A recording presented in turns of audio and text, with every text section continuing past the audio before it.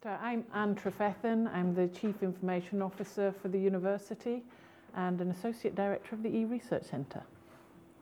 Then Donna asked us today to participate in this forum on how has technology transferred access and dissemination. The technology that I'll be talking about is really just focused on digital technology, although I can see from Donna the aspects of trains and steam and the like. But I've gone a little beyond what she asked, and it's really, I think, how has technology affected all of our around cultural heritage in collection, discovery, access, understanding and dissemination. So she may tell me off for that. I'm just going to spend a few minutes because you will see from the rest of the speakers examples of content and the ways in which digital technology has had an impact. So I'm just going to spend a few minutes with some examples. And one area is really about how do we create these collections. So digital technology has allowed us to bring in a much broader community into developing cultural heritage collections through crowdsourcing. So this is an example from what was OUCS, is now IT Services, where they're helping people to understand how can you run community collections. There are platforms that we can now share photographs, we can share ideas and historical artifacts. And one example of such a sharing of information, this on World War I centenary, for the World War I centenary, and you can see here various themes where there are collections of digital artifacts, and because of our technology we can then link those together to show where they come from, collection, and then come into this and show what collections might be connected.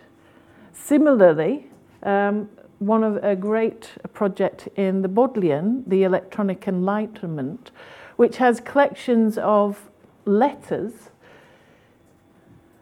enables us not only to be able to search those letters to see what's in those letters, what people had to say, but it gives us an opportunity to see how that information has spread over time. So you can't quite see perhaps on here, but what we've got here is a timeline where if we move along that timeline, you can see the connections, the ideas transferring via letter from one city to another.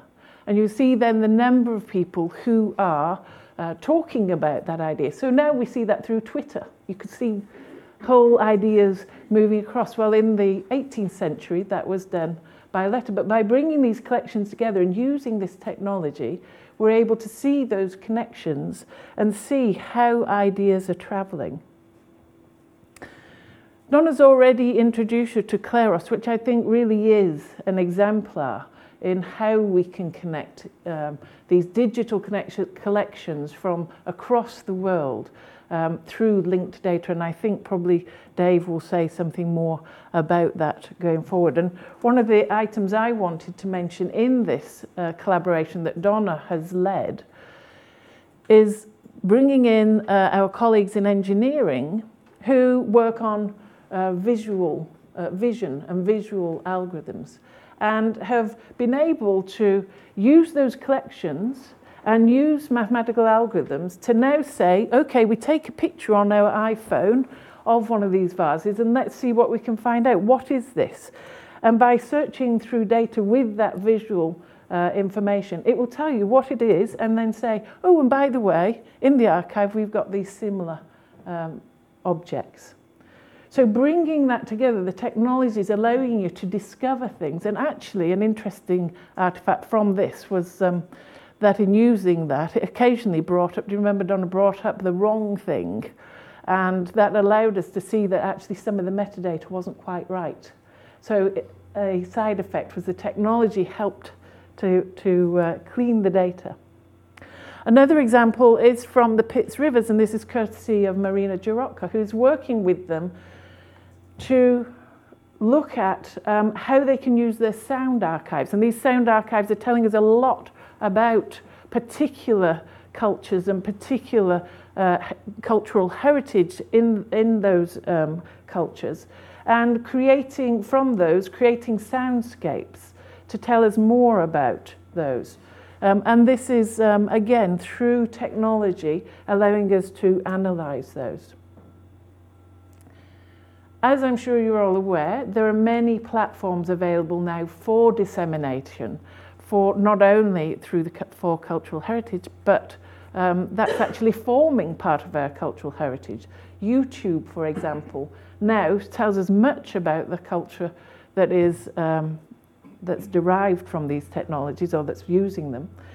And we are at Oxford part of the iTunes U, and in October it marked its 4th anniversary, and over 19 million downloads of podcasts of material from the university. Over 185 countries gaining access to that information. So again, all enabled through this technology.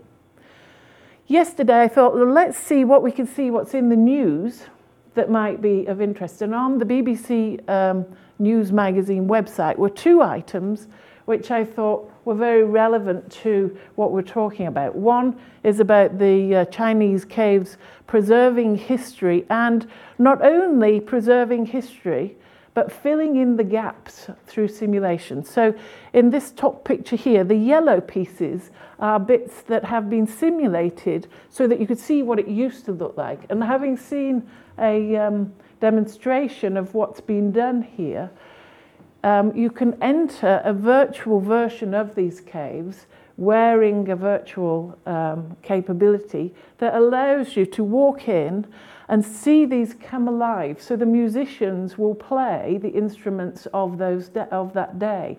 So again, it's bringing accessibility to that cultural heritage material that we couldn't have had previously. And does anybody know who this is? Well, we think it might be Richard III. This is a virtual creation from the skull that has been found. And so through simulations, we're able to create a virtual reality. We're able to test the hypotheses of those cultural heritage sites. How did people live in these sites and the like? So Donna invited me to participate today to say something about what does this mean from a university perspective. As the Chief Information Officer, what does that mean we should be doing at the university? How do we engage with this?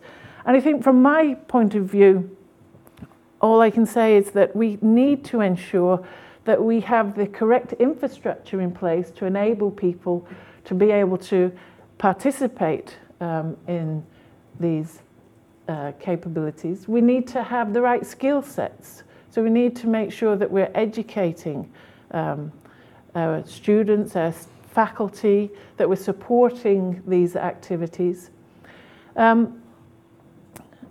And it's really about ensuring that we are providing the right environment that allows tools and technologies that are coming through these collaborations, and you'll hear more about those, I'm sure, through the various talks today, that we're able to support those and disseminate them to allow our researchers and educationists to get access to these resources and to be effective in their use through the use of technology.